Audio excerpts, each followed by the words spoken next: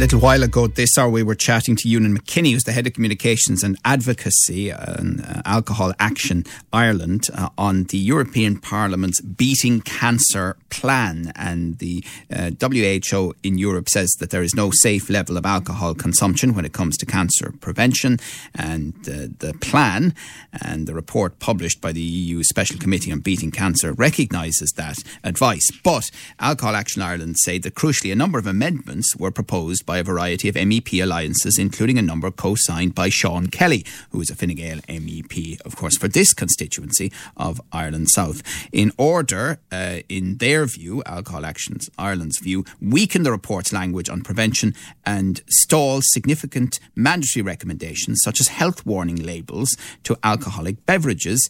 Consumers have a right to know the risk and to ensure informed decisions can be made, and we call on all Irish MEPs to resist the intense lobbying of the alcohol industry that has fashioned such a unique alliance of cross-party endeavour, and instead stand with citizens and the universal principle of a right to know. So MEP Sean Kelly is on the line now. Good morning to you, Sean. Good morning, and good to be with you. Thank you very much. So they're very critical of you, Alcohol Action Ireland, and when I asked Ewan McKinney what he wanted me to ask you at the end of our chat, he said, why is it reasonable that people in Ireland and elsewhere should be denied this important information based on the amendments that you co-signed? Firstly, I must say that I'm delighted that we have the action plan now in Europe. I've been a part of a group here, MEPs Against Cancer, who've been campaigning for this. We have a whole raft of measures now introduced which will help us fight cancer, and that is the whole purpose of this report. Now, one aspect of it is alcohol abuse, and the figures would suggest that 10% of cancers in men would be related to alcohol, 3% of cancers in women are attributable to alcohol consumption. But of those who get cancer from alcoholic beverages, 92% of them get it because of excessive drinking. And we feel that labelling all alcoholic drinks as carcinogenic is something that you have to be very careful about. Because on the one hand, isn't it the case now that the advice is pretty clear here that in order to not have a cancer risk, the only way to do that when it comes to alcohol is not to drink alcohol? But if you would add into the legislation, what are you going to do? Take, for instance, air pollution. 500,000 people die from air pollution. Most of that is got from breathing in air in cities. Are you going to put in a label and say it is not safe to walk these streets because you can get cancer? The same applies to people who are killed on the roads. There are people killed on the roads every day. Are you going to put up a label and say the best thing to do is not to use the road at all? I think what we have to do is look at the facts, see where the difficulties are, and the difficulties are primarily in relation to excessive drinking. But Sean, I mean, and that's what we're trying to do. Ultimately, if you put a health warning on a bottle of wine or a bottle of beer, it will still come down to people's individual judgment as to whether they drink it or not. That applies to cigarettes, for example. Yeah, but cigarettes now, in fairness, are a different kettle of fish altogether because there are no actual health benefits in smoking. There's no evidence of health. There's no evidence of health benefits when it comes to alcohol. None. Well, there are, in the sense that wine is seen as being helpful, for instance, in reducing heart disease. Yeah, that research fluctuates, and it is as many advocates for it as those against it. But also the healthy diet, for instance, the Mediterranean, which includes wine, has been declared intangible cultural heritage of humanity, and the same with the Nordic diet. So what we're saying is, but you would accept that it doesn't prevent it, though, Sean. I mean, you're putting a warning on a label does not prevent, for example, the sale of alcohol. You know, it doesn't prevent people making their own judgments as to how much they consume, if any. Yes, but what's going to happen then?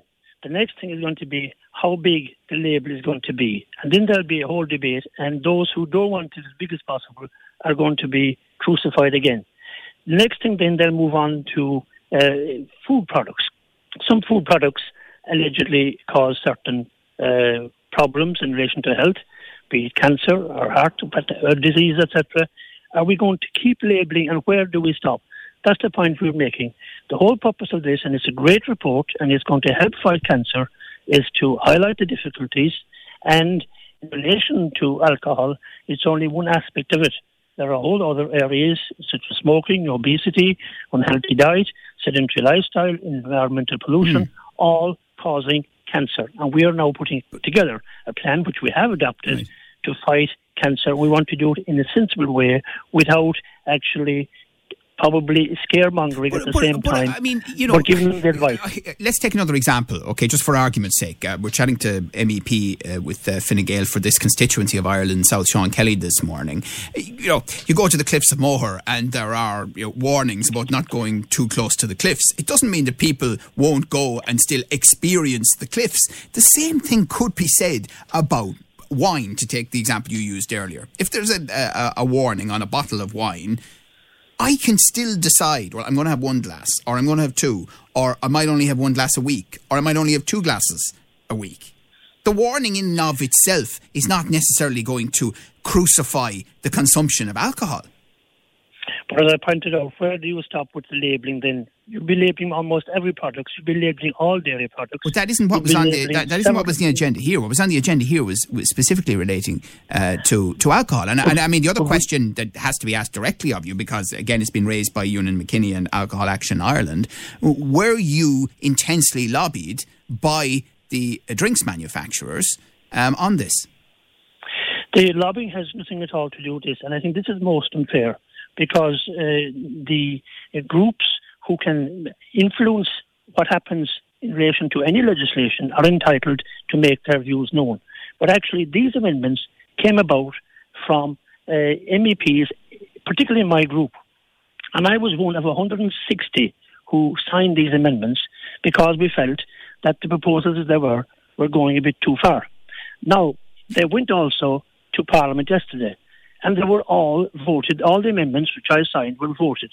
So a majority of MEPs, from 380 to about 400, voted in favour of these.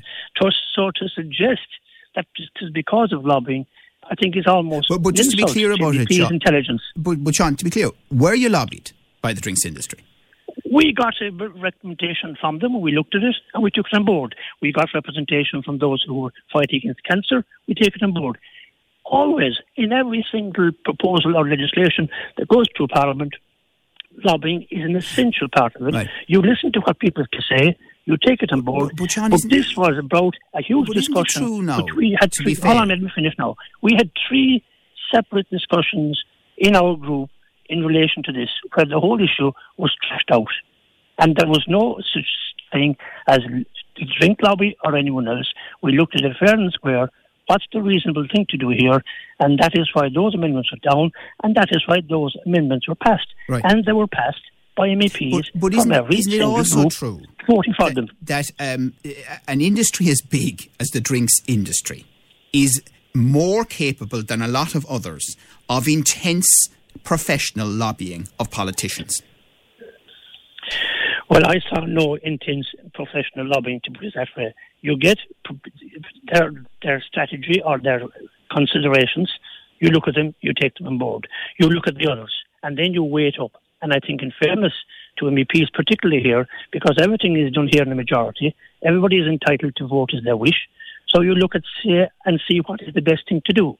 And the vast majority of MEPs felt that the amendments which were put forward were the most practical, in particularly highlighting the dangers and the importance of targeting heavy and risky drinking. That's what we wanted. Right. And that's what we have achieved. And there's another point that was made by Alcohol Action Ireland, saying that the principle here of no safe level of alcohol consumption, it lies at the heart of, as they put it, of the labelling provisions in Ireland's Public Health Alcohol Act 2018, obviously a government of which you would be very well aware as a Fine Gael MEP. They remain dormant, though, at the moment in Ireland, awaiting a ministerial commencement order. Yes, and I presume they're looking at what's the best thing to do, and as I said, the knock-on effects of these things, because in any area of life, there's probably no 100% safe measure. To walk out in the street is not 100% safe. To drive a car is not 100% safe. To eat in excess is not 100% safe. So then you have to look at not just something in isolation, you have to look at how this is going to impact down the line. Are we going to move from one product to the next, to the next, to the next, and then finish up in the quagmire? As a distinguished former president of the GAA, are you concerned about alcohol companies and their association with sport? Absolutely, and I'm delighted you mentioned that, because when I was president of the GAA, I set up a task force in relation to this under the great Joe Connolly of Galway, and as a result of that, we actually terminated the Guinness sponsorship of the hurling championships. So we ended the sponsorship of our championships from drinks companies. And on that basis, I'm very concerned, of course, and we also, part of our discussions here, have proposed that there be no advertising and no sponsorship, particularly in relation to minors. Right. And on that basis then, do you expect ultimately the Irish government may well put labels on alcohol bottles in the not too distant future? It is possible, but I think they'll have to look at, as I said, where are they going to go from there? What is going to be the next one? And I think that's the difficulty, particularly that we had.